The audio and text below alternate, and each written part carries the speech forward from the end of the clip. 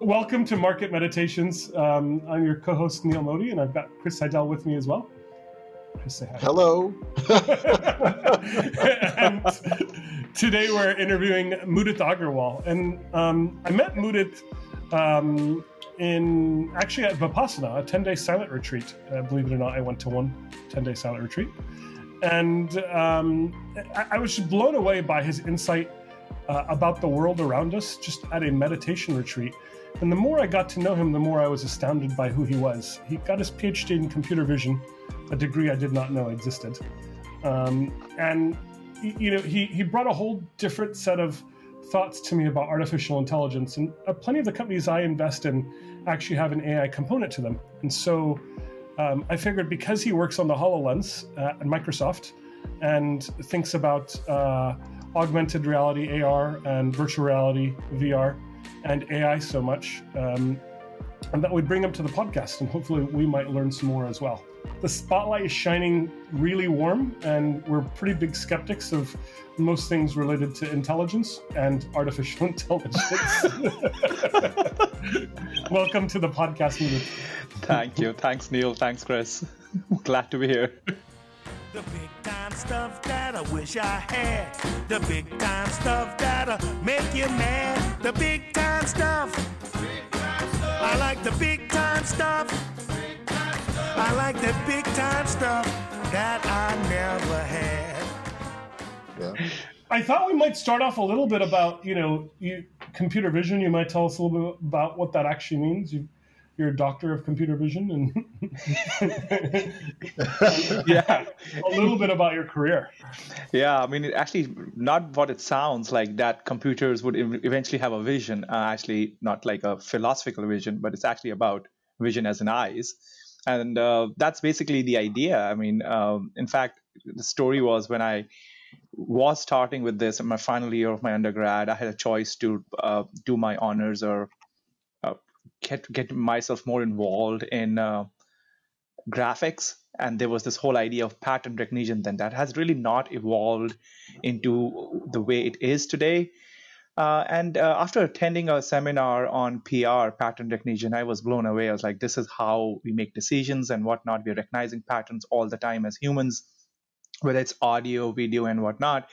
But one thing that intrigued me, and that was probably because I had this partial interest in graphics as well, I was like, the vision part of it. Like, how do you see things around, and how do you classify objects through your vision system, through your brain?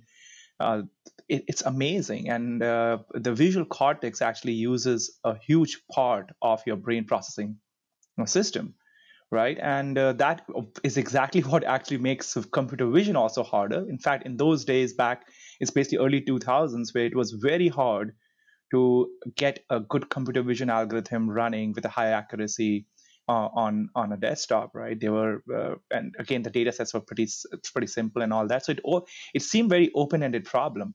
Mudit, Yeah. was the problem of processing power, computing power, or Yeah, it or was what actually, was the yeah, bottleneck? right. So the problem was actually in all domains. It was, the first one was the algorithms themselves. We, in fact, I mean, now looking back, we did not know how humans classify patterns in the visual world. I'm not And sure if we we still do do. not, I just want to throw that out there. right, I agree. Well, actually, now we don't know this, but somehow machines are able to do it. So we are questioning them. How the hell do you know? Right. But yeah, back then, neither machine nor we knew. So, uh, so it was like, and the whole machine learning back then was very conscious machine learning.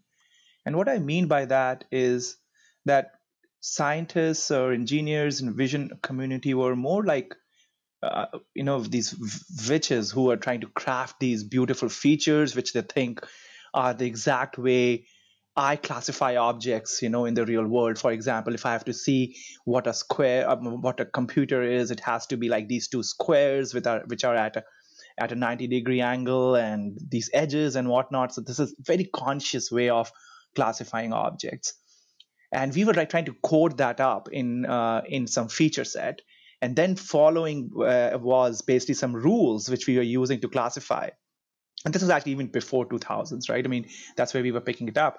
And when you just look at those systems, it was so complex, just the software itself, because there are so many variables. You look in the objects before you classify even a small, simple thing like a computer, like a watch or a tree. And just code it up, and these rule sets become crazily complex very, very soon. And that was one problem, that how do you, as a software engineer, how do you write code which is simple enough to classify numerous objects in the world, which humans can do in the blink of an eye? The other problem, as I was mentioning, was actually just the compute itself. How do you do all that compute? Because all these are actually very miniature, small features, and push them so that it can be done in a fast fashion. I mean, I remember it was very okay to classify an object in a minute or something. Wait, you got this all from one PR conference, pattern recognition conference? Yeah, it was. I think it was pretty well done, I would say. And actually, it was in a way opposite, because the professor actually scared the hell out of us. He said, "This is a very hard problem. Probably should not do it." And graphics, here it is. It's in 90s. Graphics was like, the professors were basically driving Ferraris and all that. It was already there, Pixar and whatnot. And he was like, hey, here it is. It's a pretty awesome place, and just jump on the wagon here. And this vision is all bizarre and whatnot. I remember going to the professor at the end of it and saying, hey, this is a very hard problem. I want to try it. And he's like, oh, that's great, because I want to really scare off all the people who are not really serious about it. So, my talk kind of worked. I really want only people who are really serious about it. So I think that's where was kind of the start of it. And next few years were very hard. I mean, it was definitely not an easy problem. I thought, getting a computer vision PhD is a little bit the equivalent of getting a neuroscience degree along with a software engineering degree. Is that right? Fundamentally, yes. If you are trying to understand what exactly you are trying to classify objects, especially in those days when, as I said, the feature sets you are coding are very conscious, you have to understand how humans think. I would say more, I don't know, neuroscience, but more maybe psychology. You could say, how you think. And we used to have these conversations, right, at the lunch table and whatnot. Hey, this is what I thought when I looked at that object. Let's try this feature set. Hey, well, it worked. Oh, it didn't. So all those were the things. However, today, actually, what you said is exactly right. When you look at these deep neural networks, they are pretty much been designed how the neurons in our brain work. Right. And that's where, yes, things are getting very muddier, right? Where exactly is the human connection ending in the brain? Where's the machine one starting? That's where we get to the interesting part. Right. Okay. So take us through. So you go and get this PhD in this kind of esoteric field at the time, and you decide to go to HoloLens and Microsoft and. Yeah, I think the journey definitely was not as straightforward. In fact, it was a long journey. I was doing my PhD in the very first problem which people tend to look at when they talk about computer vision, that is handwriting recognition, right? OCR and all that, right? And in those days also, it was about like, yeah, you can do machine printed well, and that too for Latin or English scripts, but not for every other script. And as a part of my work at Microsoft, we developed the first Hindi recognizer, for tablets. So that was basically, you start getting to these Asian scripts and whatnot. They're much more complex, two-dimensional. The order is different, and that's where the challenges lie. But slowly, as the deep nets, as today's evolution, they crept in. They were basically taking away all this work, as I said, as witches we were trying to, the witchcraft we had, right? Like crafting features. He said, nope, just step away. And the deep net said, we're going to do this for you, right? So that was the first part. Like, as just to answer the first question, it wasn't directly like, yes, I did a PhD in computer vision, and here I'm at HoloLens. I worked at handwriting recognition tablet team at Microsoft. It was working on the soft keyboard mathematical model, how it can correct and predict words, how it can simulate the way you type characters, how could I understand the way you type, how there's a pinky never reaches the character P, but it has to kind of virtually shift the key towards you every time you type and so on without you ever knowing it and so on. So no, those all things were baked in, but it was all about, again, the basis was the same thing, that we are trying to understand patterns in one form or the other, right? But the actual the real use of it is mixed reality. That's what brings us to HoloLens, right? And I think that's the reason why it is. Like, imagine what it does, right? So just as again, I've used it, but why don't you just assume lots of people haven't? Oh yeah. So I guess hold on, maybe describe what HoloLens is from scratch. Sorry, and then yeah, exactly. So I think before even we get to HoloLens, let's understand fundamental problem what as humans we have in tech, or rather what we have been trying over many years, or maybe 50 years or something, right? I heard the word analog in the beginning of a chat. So I mean, at the end, we are trying to convert all this analog world around us to digital form, digitize the data as a good, best possible way we can. And there are many examples of it, right? I mean, you could talk about why we're doing handwriting. Again, the same idea. You just take a scan of something, you have the data, you can then send it information to someone else. And we all as species have evolved with two eyes. And what two eyes give you is the depth perception, right? And that 3D is what makes you not, go and hit a wall or just take the right turns and whatnot. That depth is so much critical. It's everywhere as we do our daily lives. Question arises, why not in the computers, the screens we see? Why they have to be flat? Why the digital world we see around has to be overlaid on a 2D surface when everything around us, our evolution has taught us to see things in 3D? Right? And so that's the fundamental question which is being asked, and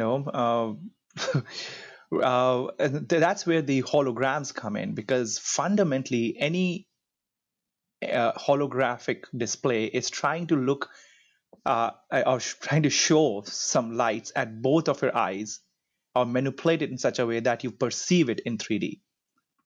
Mm-hmm. Right.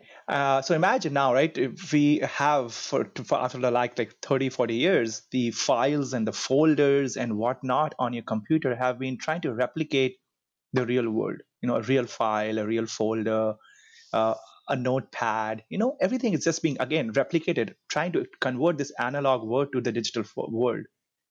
And we have been, one, restricted because of the 2D nature of it.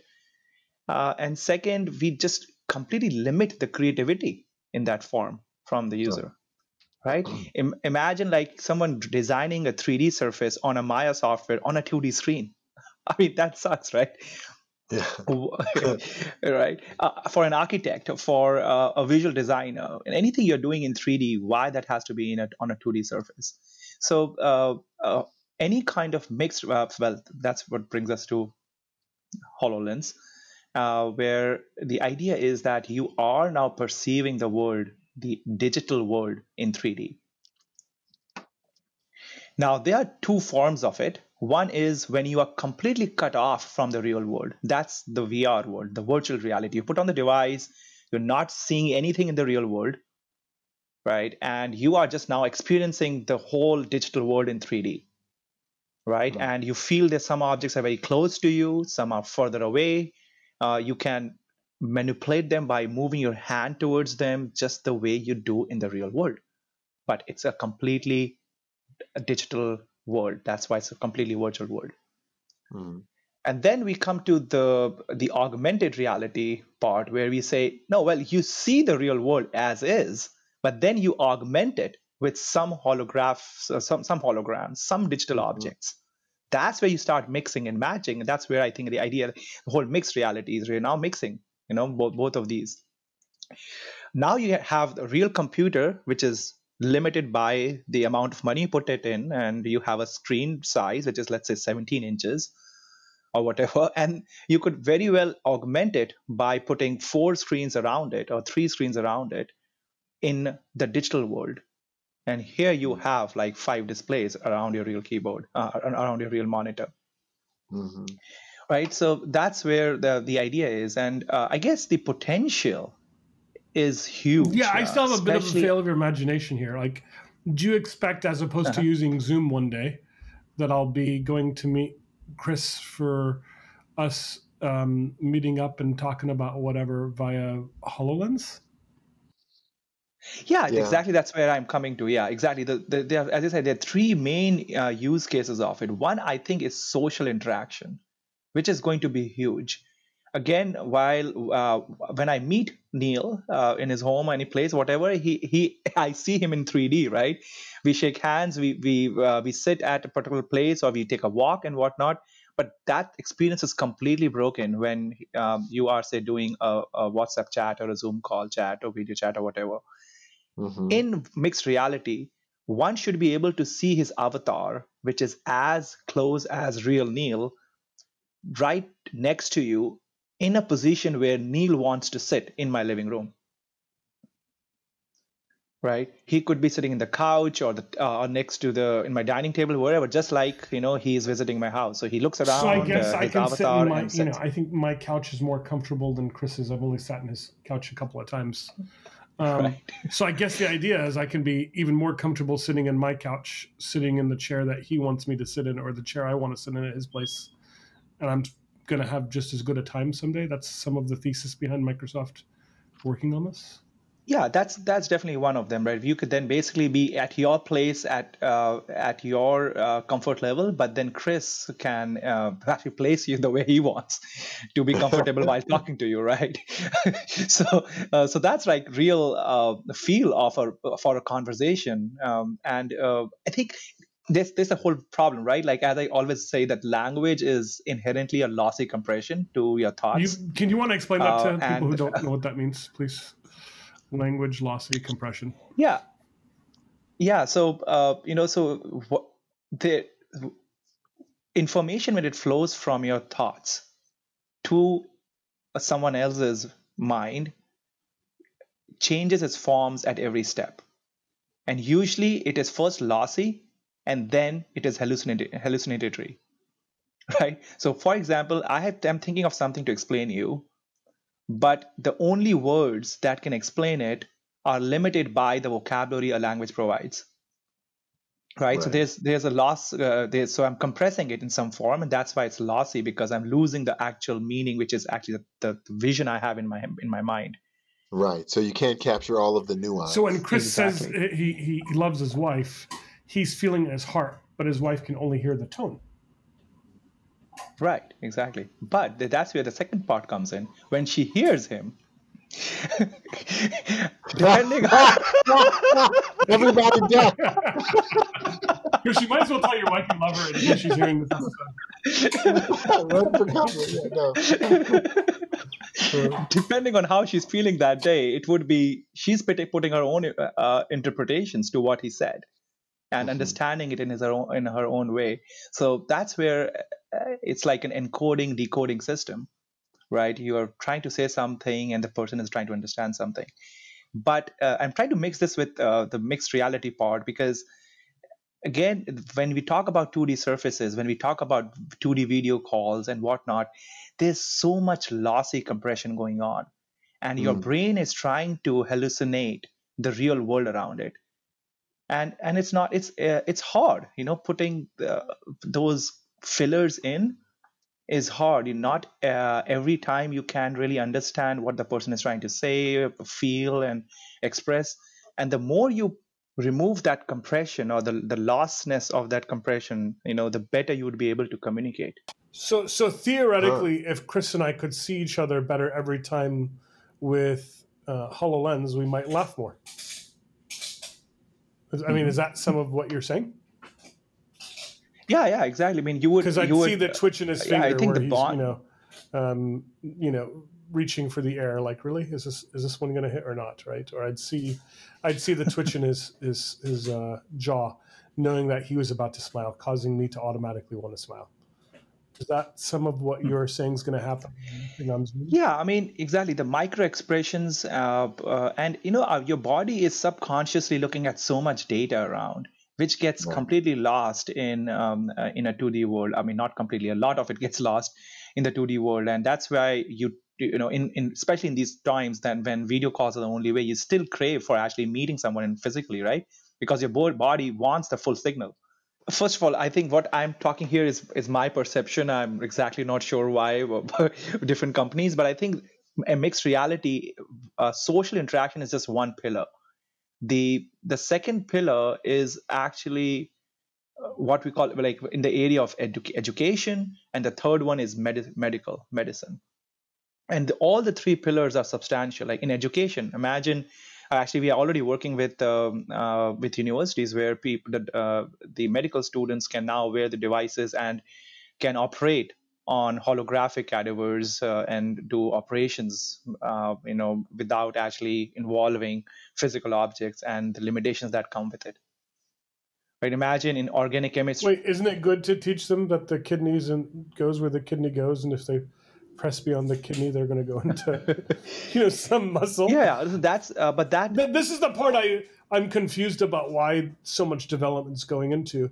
When you lose that tactile feel, you're saying, hey, theoretically you can be in your own house, but one of the nice things about going to Chris's house is the smell of the dogs. It's the smell of the grass, the different plants he has around. The smell of the cat and his son and his wife and whatever is being cooked or was cooked last. I think that kind of makes the experience for me maybe even more than the 3D visual part. So that's kind of where I'm lost in why it matters as much. Yep. A valid question. I think the issue is that we are not there yet. Yeah, I mean we are all. I'm trying to say is that we are better than 2D. Right? Baby step, Neil. Baby step. That's all. Baby steps. Yeah. Just crawl. I'm ready for the full immersion experience at Chris's house from my house. Yeah. I want to smell that coffee he made this morning. It was good. Tactile feedback, smell. Those are exactly those. No, I guess you think of that as version 10 someday, that it might actually be able to enter the reality of Chris's house and feel every part of it. Right. I mean, if you actually play with few of the experiences we have, or actually other companies, I mean, it's actually feels very real to a certain degree in some experiences. I remember. I went snorkeling. You took me snorkeling in some way when I played, or in the ocean in some way when I got a chance to play with HoloLens.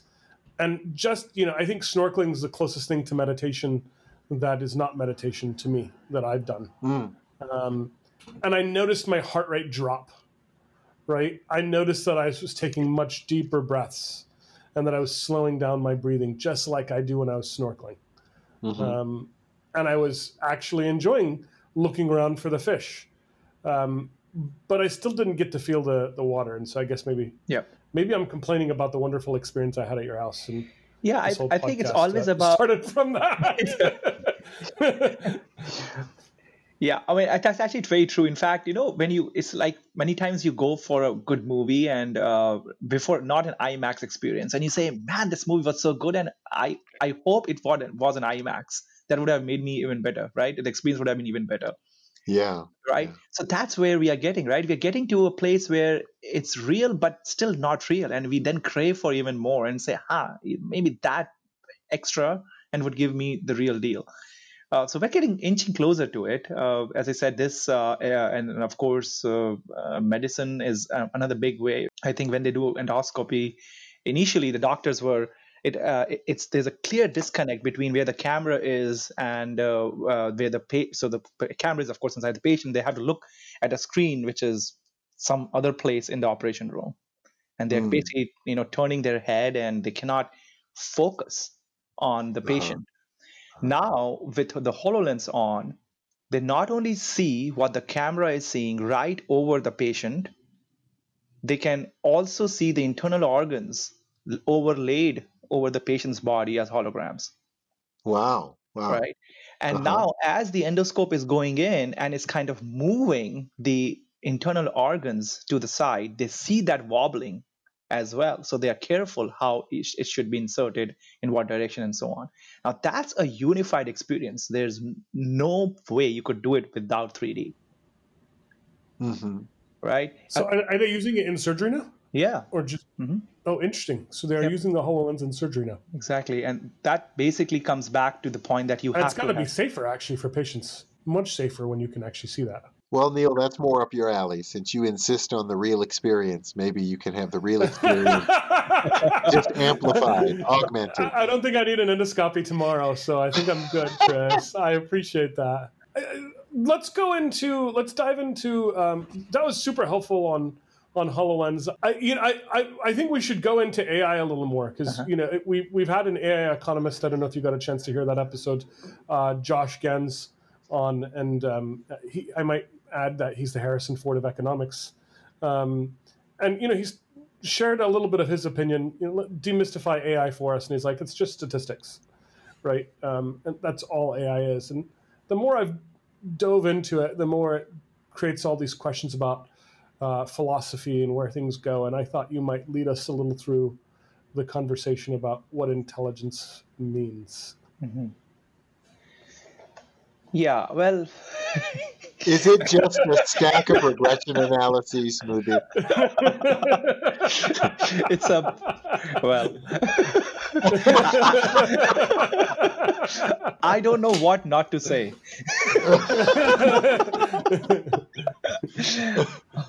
Yeah, well, again, it's a very important, very deep question. I guess fundamentally, before we even go into AI, the question is, do we even understand what intelligence is? Right.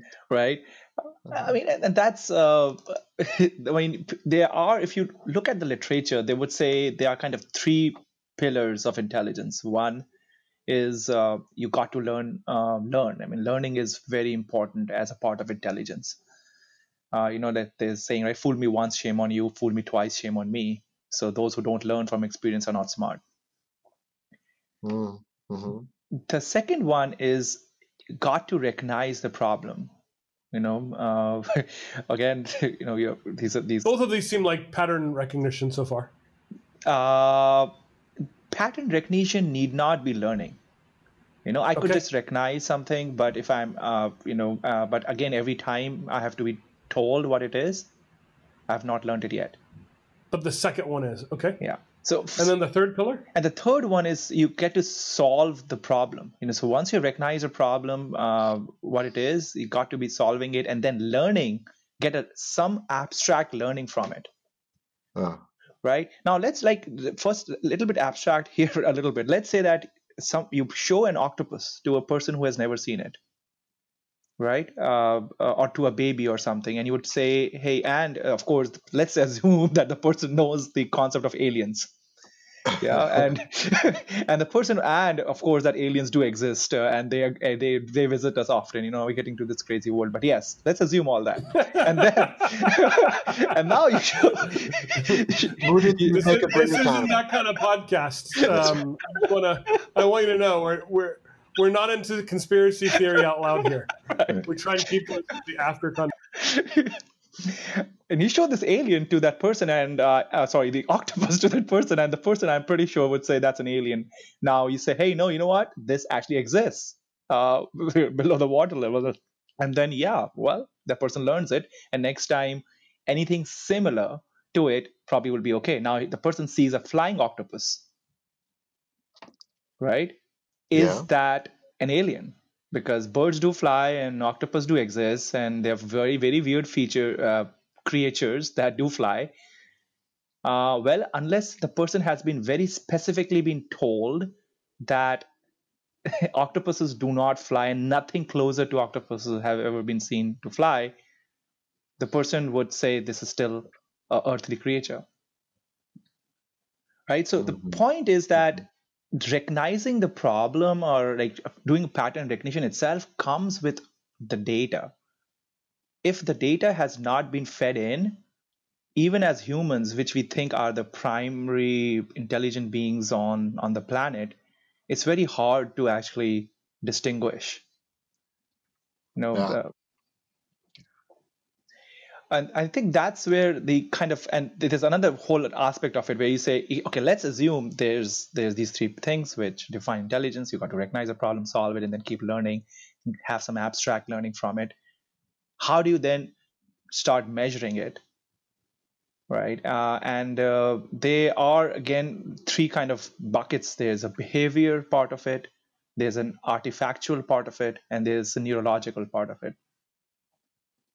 Right. So neurological basically just means, how your brain functions. Artifactual is like what kind of tools a particular creature is making, or art and whatnot. And of course, behavior is, your actual response to an observation and analysis of it. But all of these basically, if you go through all of them, they would again get subdivided into these 7 categories, which people think are only human capabilities. And they go like by reason, symbolic thinking, creativity, cognitive fluidity, analogies, social world, and this whole theory of mind. These are the 7 big buckets. We said, okay, if these can be defined, I think the person or the species or the object is intelligent. Right. And I think they all make sense. Right. If you cannot reason, for example, I guess one could not be thought of as intelligent one. I mean, there's always a question, right? The famous mathematician Ramanujan, who, of course, a great mathematician, but many times he could not explain how he got to those about why he got those numbers. Right. And then there's a symbolic thinking, ability to develop complex, abstract symbols. And that's why when we see the cave arts, we see these symbols, we say, intelligence has started there.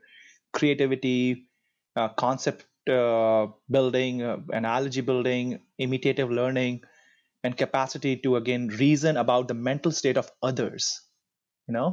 Those are, again, the idea about intelligence. But again, why I'm bringing this up is because pretty much all of these, except reason and symbolic thinking, have been observed in primates. Right. So you go back to say, all right, so it is basically then reason and symbolic thinking. That's where I guess, Chris, you were talking about this right in the beginning. Maybe it's just computation, which basically makes us intelligent. And maybe it is. Nobody actually knows the answer to it. If it is only computation, then it is only neocortex of your brain. Yeah. So then how do we know who's more intelligent between the monkey, the primate, and the human? Well, so going back to the first definition, if a problem is proposed and one could identify it and solve it, create a model which can start solving future problems. I think this is where some of the definition breaks down, right? The primate may not have any desire to have recognition of that as a problem. We've said as a human being that running out of water in a container called the glass is a problem. The monkey or the primate just says, I can go to the river and go get more water. Does that make us more intelligent that we've identified something as a problem? So, yeah, pretty awesome. Another very good question, I guess. Well, it makes us the craziest of animals because that gives us anxiety. Exactly. Right. And it's some of what I was realizing as I was kind of reading about AI, as I've been reading about AI recently, is that all of the definitions seem a little odd. And so all the things that we think of as intelligence or IQ or EQ all just seems a little strange to me, a little skewed. And we're all speaking past each other on what is actually potentially intelligence. Right. Now, I completely agree, but there's a part there which is different, right? So we never talked about the reason to solve or recognize a problem, right? Perfect. Let's get there. Right. So you said an animal may have no reason to recognize a problem, to solve it and learn from it, right? A kid may not have a reason to know that if he or she runs fast on the stairs, he might fall and break her head, right? So unless it's been told or learned from experience again. So I guess the reasoning part of it, like why you have to, is very debatable. That's where you get to in these contentious domains where there's no clarity in the world, and that's not computer science. It's not computer vision. It's we're getting into this philosophy and neuroscience here, and you could argue that the more, as you said, anxiety you bring in, which is basically your limbic system and your reptilian brain, that anxiety is being propagated up to your neocortex in the brain system. And it's up to the neocortex to make a decision of it. Primates and other mammals do not have a big neocortex like humans. So if they know that the winters, this is winters and this is going to suck for them, they cannot have food for 6 months, they do feel probably anxiety, and they feel, but there is no action their neocortex can take there. But humans can perceive that pain and take an action of it, and that's why the part of the brain is called executive brain. It's taking that action. So there's a second level of thinking, a sort of preventative or creative solution to, I don't know if even you're terming it a problem, Neil. There's a loose, right, a lot of decompression, a lot lossiness in that one. Yeah, lossy. But seeing something as a problem may just simply mean, of course, you think it can be done better. Mm-hmm.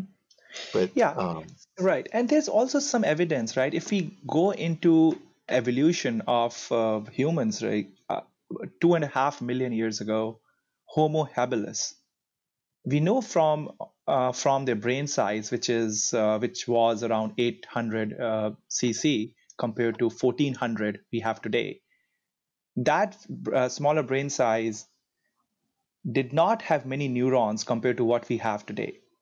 And what it meant was that they had very little voluntary access to episodic memories. If we have a problem, I have a problem with your definition. We've shown that there are more neurons in the heart and the stomach than there are in the head. So we're not necessarily able to measure that species and where their neurons were. Well, we're talking about computational neurons. I think the heart ones and other ones, we are in that area where it's not completely scientifically proven where what those neurons are exactly doing. So, unless we have enough evidence, probably it's, yeah. But talking about the brain itself, which we think is the center of processing power for humans, for animals, mammals, and whatnot, it's interesting to see that when the smaller brain did not have access to these memories without environmental cues, so they would forget, and something comes up and they say, okay, I need to do this.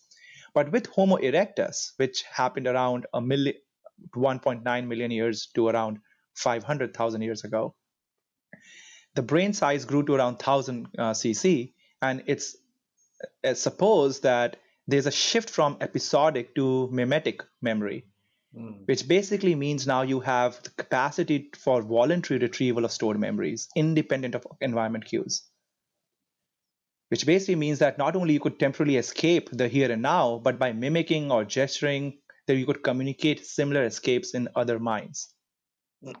Right? And that self-triggered recall and rehearsal loop would enable engagement in a stream of thoughts, and one thought then evokes the other thought, that evokes the other one, which basically means now your attention is directed away from the external world and towards the internal model of it.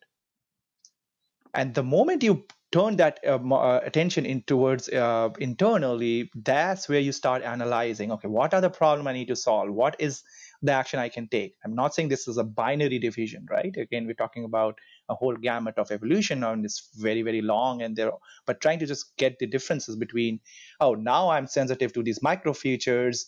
Every neuron is taking part in multitude of episodes and features.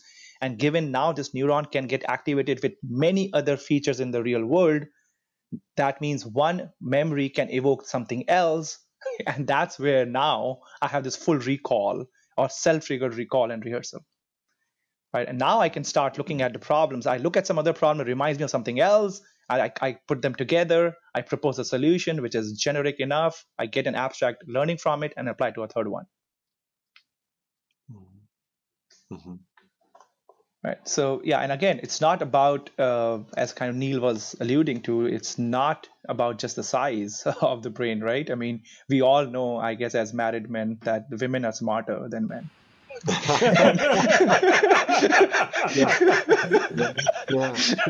And in spite of their brain size being smaller, right? It's not about that, but, so it's not, the size doesn't really mean much. There's again just we're talking about in broader terms, but it could be the connections you have in your brain, and that's basically brings us to the big thing which is happening today in the AI world, which is deep nets. Right. Well, I've even felt, Mudit, just even from my my yoga practice. Of course, the brain really isn't the central processing unit, but it is a distributive system where memories and other things live in or stored in other parts of the body, especially in the muscle and other tissue. It's fascinating. Yeah, anyway, exactly. Yeah. And so now we're seeing that develop in AI as well, that sort of idea of a distributed processing. Yep. And actually, it's very similar to, and actually, again, all the learnings have been by observing the human brain. That we, the biggest difference of what happened, if we say the evolution or revolution of AI, is actually in what is called deep nets. And the first word there, the deep part, is super important because that ties us with what we were talking about in the beginning of a chat today, where we said, what really happened? Was it the hardware? Was it the software? What actually is triggering this evolution? And to me, it is actually just two components. One is the fact that we are able to create different algorithms altogether, which I'll cover in a minute. And the second is the hardware evolution as well.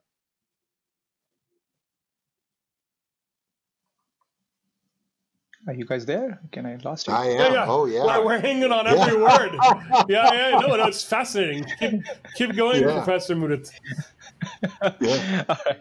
Yeah. So, so I mean, the very first one is the deep nets, right? So what has really happened in the last 20, 30 years? Well, let's start actually what was happening in 1980s. In 80s, people decided we're going to replicate the human brain, but we didn't have the processing power. So they put like 20 neurons, literally like 20 neurons, right? And they started classifying, characters and cats versus dogs or human faces. They worked pretty okay, not that great. And we said, human brain is not the great model for intelligence. Let's throw that away. Right. And let's go back to crafting our own features, this designing, looking at first finding what edges I see in the world. How do they align mathematically? Do they form a pattern? Then connect these patterns together, form an object. And then from this object, try to see if there's a circular object, blah object, that object, and then classify. But now we take the same neurons or neural networks, but instead of 20 neurons, we're talking about millions and billions of neurons. They are connected in layers. Every layer has thousands and thousands of neurons, and we keep connecting them one after another like a sandwich, right? Layered sandwich. And then we say, all right, here is this full network now. It's still not at all close to what human brain has, but now we have the capacity to operate, process all this in graphics card, right? Graphics processors. And we say, here you go. And we put in an image and there comes an output. You're not finding features manually. You're not doing manual classification. It is pretty much data in and result out, which is crazy. If you see from the whole of the witchcraft we started talking about in the beginning. So that's the actual revolution, because what I think a revolution always involves, in my opinion, whether it is in vision, in philosophy, in social sciences, wherever, it is about once the idea has been simplified enough that it becomes absorbable for a majority of the population. That's where a revolution starts. Till an idea is complex. Well, exactly. Right? Now, I didn't say that it has to be good or bad. No, I didn't. Stupid, it just had to be easy enough for the general population to absorb, and then a revolution could happen. Exactly. Now, if remember the garbage I was talking about in the beginning, like the features, the edges, and aligning them and whatnot. Compared to today, you put some neurons in a layered architecture, box them literally as a module which can be plugged in any chipset, and now you literally put an image as an input on one end, and on the other end you provide a label to say that go and tell whether it is a dog or a cat or some other animal, and let the neurons figure this out, that what weights they need to apply within themselves to classify it correctly. So, Chris, when I hear this, and I know I'm really thinking out in the future and we're terrible at predictions, I think that markets as we know them today, public markets like you trade in, on a regular basis, can't exist when this kind of neural net logic is continuing to be applied to them in 100 years, because it's all gamed out at some point. At some point, we won't have the human intelligence making the mistakes in the computer intelligence. The computer intelligence should pass the human intelligence. Huh. Meaning, like, computer intelligence is now, coming with strategies to beat other computer intelligence, but they're all thinking, maybe like a Gary Kasparov, I don't know if he thinks hundreds of moves ahead, but they're thinking millions of moves ahead. So they're coming to the same conclusion. And processing power should matter even less over time then. Mm-hmm. Huh. Well, I'm mixed on that. We've already seen some applications in fintech which have arbitraged out some corners of value. I think it used to be, when I first became enamored of investing, that you could find companies which were statistically cheap. And even, the University of Chicago guys, Eugene Fama and the efficient market people, argued that finding those companies that were statistically cheap, low price to book value, et cetera, were going to outperform. Well, computers can pretty much figure those things out and close the gaps pretty quickly. But still, we human beings are what operate in the markets. And I guess the machines are only going to be as rational as the people who program them. No, that's the argument I'm making. That's the argument. That's the crux of the argument. At some point, we would have layered on enough neural nets that they should surpass our intelligence. And the word intelligence will seem like, analog, the way we think about it today. Yeah. I can kind of envision that. I think it's more akin to what Mudit mentioned earlier, just a philosophical question. I mean, what do we consider intelligence? Is it stoicism? Yeah, Stoicism's a philosophy, right? That's not it may be an intelligent philosophy, but try. Okay, yeah. So here we go. Trying to find intelligence now. We've had a good conversation about it. You've thought about this a lot. Trying to find intelligence, Chris. He gave us the 3 pillars the way he saw it, but you may have a different way of saying it.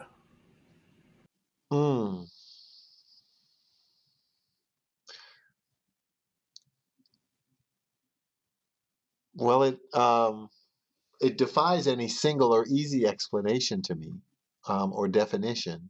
I think there are many facets of intelligence, even from great athletic alacrity, which certainly involves computational power, as well as the ability to see at the cause and effect at second level and third level thinking. And I guess imagination is critical. One of our most imaginative scientists, Albert Einstein, still needed a graduate student assigned to him so he didn't get lost. Right. So to the outside world, not knowing who he was, he looked like a bumbling idiot. But the truth was the just tremendous imaginative and creative power he had in that brain. So I'm gonna try, because I didn't get a complete answer from you, and I don't think I'm going to. Yes. I think there's two answers to it, right? The first answer is to the 6-year-old who asks me at the party, right? What does intelligence mean? And I'll say something like pattern recognition is a good sign of intelligence. The next answer is I don't believe that we can completely define it. I don't believe it's definable. I agree with what Mudit was saying as a good definition for 3 pillars even. But then just like he went to that Indian mathematician, Ramanujan, who could see the equations, like that defies what he just laid out as the 3 pillars. So there's this idea of what intelligence is, but it also seems to me it maybe isn't. I know this is really maybe heady stuff. Sorry to anybody who's still listening. I apologize. But I think it's kind of important to know where we come from and how thinking happens. And so that's the reason I wanted to explore the nature of artificial intelligence, or what we think is intelligent or what we think is not. Meaning the next time you're annoyed with your wife, she's probably right.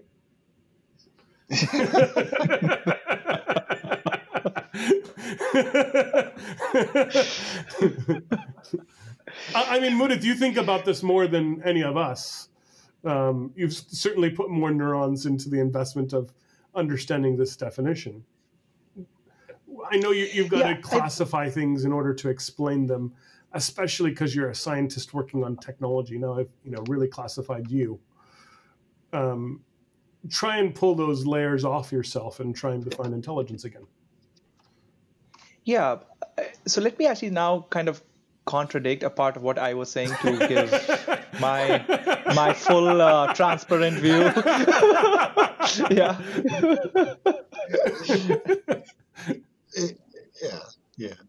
It's a sign of great intelligence, Mudit, that you can accommodate this big paradox that you're about to give us. So. Yeah, so let's... Whatever that's worth. I guess whatever that's worth, exactly.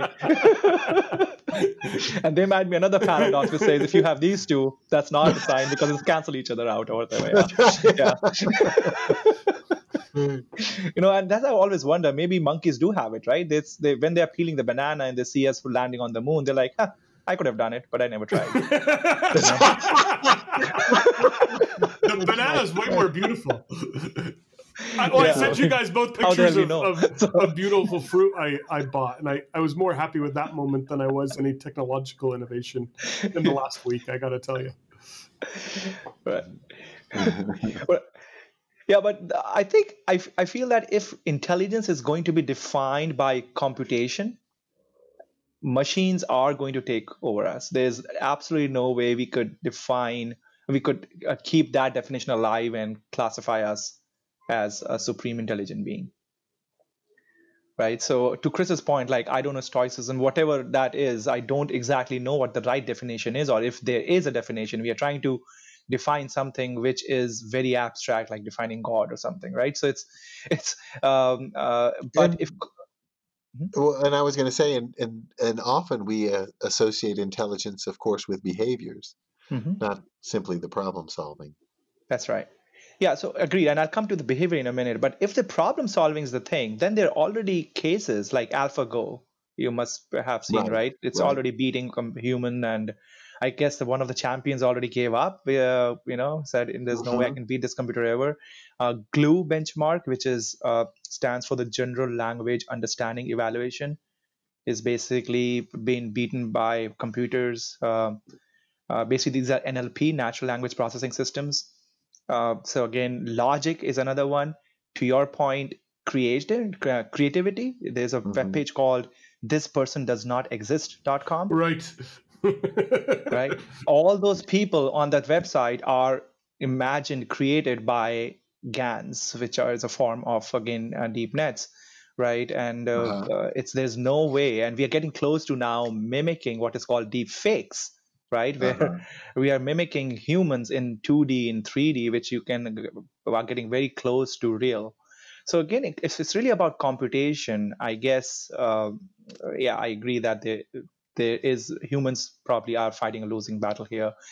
I mean, it's very apparent, right? I mean, if computation has always been, other machines have overtaken humans, like whether even starting from the invention of wheels, right? The fact that, again, if you look at the math behind it, the fact that you have a circular system which is on spikes and it's rotating around an axle, it's very different than what, like, the way we walk and nature evolved us. And you designed a system and it took you places, Mm-hmm.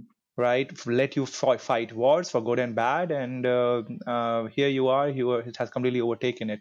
So any kind of systems developed through computation, through math and physics, fundamentally would overpower you. Now comes back to the question of emotions. Now now here we are entering into a domain which is a bit flimsy. I mean, it's not a clear surface to walk on, but Right. I guess emotions at the end of the day are also could be mathematically expressed, Uh-huh. right? And we know, if people who have tried meditative techniques and so on, All three of that us. you can start quantifying your emotions. You can take care of them pretty much like any other object, in the physical world. They start, you can, and then you can start quantifying them, reducing it, improving on them, and so on. And from the brain structure perspective, if there's nothing so special about our limbic system, from where emotions originate or they get stored. They are again set of neurons. Just the fact is that they are way more primitive than our computation brain. Uh-huh. Hence, they have been trained on millions and billions and trillions of data over the evolutionary stage of mammals to protect us from something, right? And hence their connections, their mathematical weights are way more complex than, say, what resides in the neocortex. So it's probably this matter of time where the question would be, well, this is the emotions now, and a machine is also getting enraged after Right. you have enough layers of neurons, and then what? Right. Well, it wasn't. Isn't there a piece of software that just stopped answering questions back because it didn't feel like it should answer the questions, so they switched it off? Mm-hmm. Oh, yeah, that's right. Right. Like it didn't think the questions are worthy of it. So. Right. Yeah, and it could again be very well how the neurons are connected, right? At the end, if the later layers are getting heated up, and there's some connection to the previous layer, and it gets a weight which is too high, it says, you know what? If weight too high, don't answer. It learned over time because it doesn't want to spend its energy if it really is trying to optimize that cost function, right? And that's why we all have some cost function emotionally. Some of us can give up an argument very quickly. Some people just dive into it till the last minute. It's how much energy you really want to save. You're Right. optimizing for it at the end. So it's interesting that the entire conversation makes me reflect for a moment and helps remind me that judgment isn't helpful, right? In judging whether Chris is a better dresser, he's a pretty phenomenal dresser, isn't actually a very helpful action. Yeah, I mean, that basically is the point about subjectivity. Any case, because everyone's perception is their own reality, and that perception is being caused by training of your neurons over the bad data you have seen over years. Mm-hmm. Right? So it's very hard to then be very confident about your perceptions, or that's why classifying things around is problematic, to say the least. Yeah. Yeah. So Chris, I'm curious, does all of this make you a little bit better of an investor? The word better. Every conversation of this quality, depth, and thoughtfulness makes me a better investor. It's really about connections. And This will strengthen my understanding of where we're going, and Mhm. those challenges too, and just how different the thinking of someone like you, Mudit, who is trying to bridge that gap between the virtual and the real. Think about these things. Mhm. Yeah, I think I Um, was reading this article recently where it talked about that human intelligence has not really evolved, I mean, in any kind of statistically relevant way in the last 5, 6,000 years. But if you see how culturally we have changed the course of the planet, is crazy, huh, right? So it's not that during Buddha time or anyone, 2,000 to 3,000 years ago, they were less smarter, right? It was pretty much the same. And the question is, it is really the collective human effort. Culturally, we started farming, we came right, together, right, so right. yeah, that emotional quotient of helping, and it's again the same thing of evolution, where we have given rise to a lot of things. Yeah. Well, it's the way I think too, from a CPU to a distributed network, right? Yeah. In the very way I feel that our actual brains and bodies are wired. Um, and you can see that. I think you're right, Mudit, in just the development of our civilization. Hmm. In Europe, the Catholic Church pretty much controlled literacy, Hmm. and unlocking that meant much more ease of cooperation and Right. fluidity in sharing knowledge, um, and led, of course, to the Renaissance. Hmm. Exactly. Once you could break that stranglehold, Right. So, Now, right? one could argue that the IQ is actually decreasing over time. It's only the cultural quotient which is improving. But yeah, that's a Yeah. separate topic. ju- well, Yes. so Yes. so Yes. my last question about AI then today, and maybe it's too heady a question still, and we can go to something much easier like the market. um, Chris, you never thought we'd say that on this show, huh? Is will Do you believe that the use of AI by humans will help the major problems in the world of fertile topsoil being near I guess extinct in 60 years, and climate change, and is this are these is this a human intelligence problem or a computer intelligence problem? And now I really don't like any of those words, Ah, but let's try it anyway.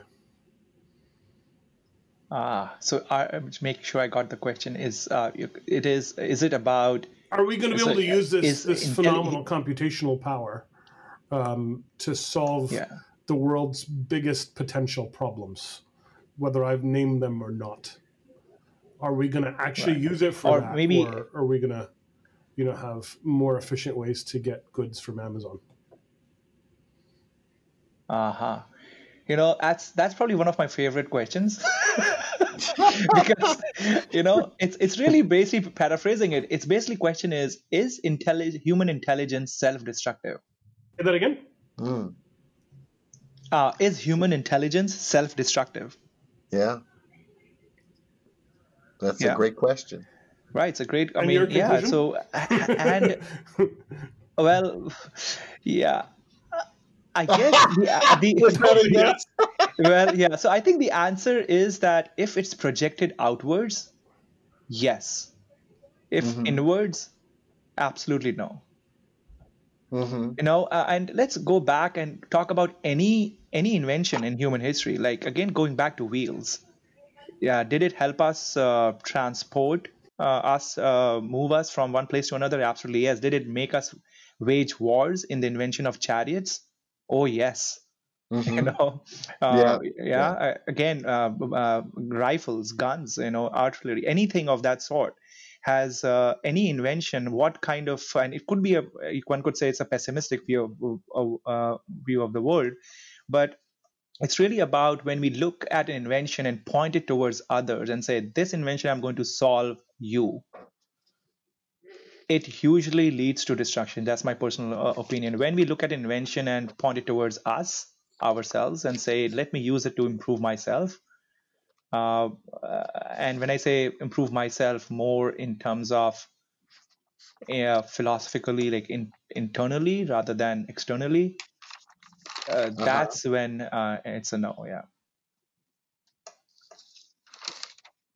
Yeah, Erwin Schrödinger wrote in his book My View of the World that the real problem of the last century is that crass, unfettered egoism has raised its head along with technological advancement. In other words, human beings, of course, as we've advanced in our understanding and knowledge of the way the world works, have had this egoistic feeling of dominance over it. And rather than being one with nature or being closer to it, have come to assume this position of superiority as separate from nature. Right. And that, he argued, would be our undoing, of course, as we continue to just project our technological desires outward.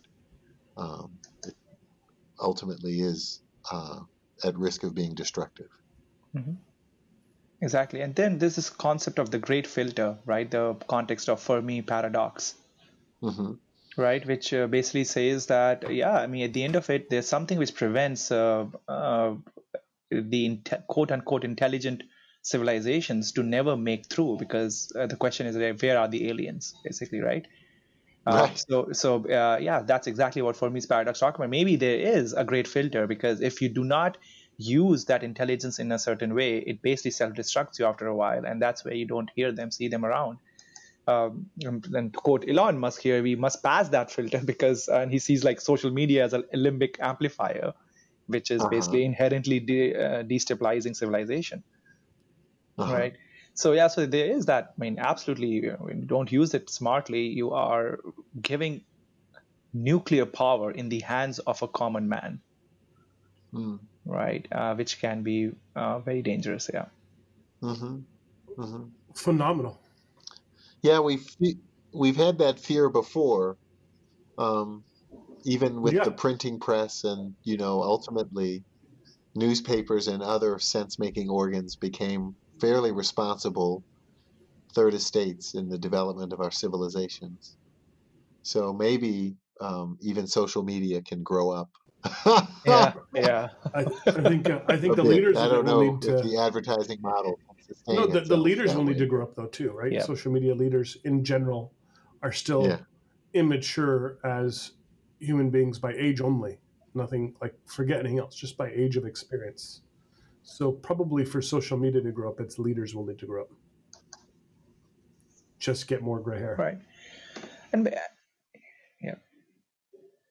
at the end, we are basically standing at the crossroads where being humans, or what makes us human, is getting harder day by day, because any of our unique aspects are either being discovered in animals or are being invented in machines.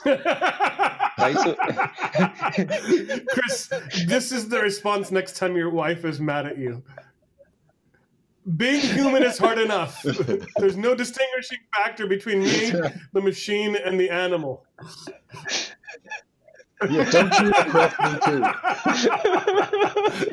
Actually, Mudit, I think we should let you go home with that one. You're the newlywed still, comparatively. Let us report back to us on how that answer goes.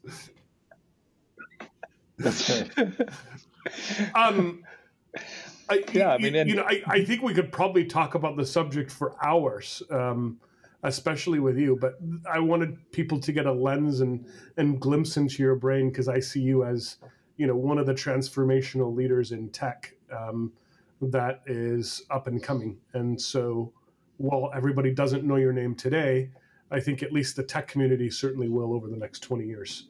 And I wanted to kind of get ahead of that curve and have you on the episode. Well, I guess if you're talking, didn't we just disqualify intelligence?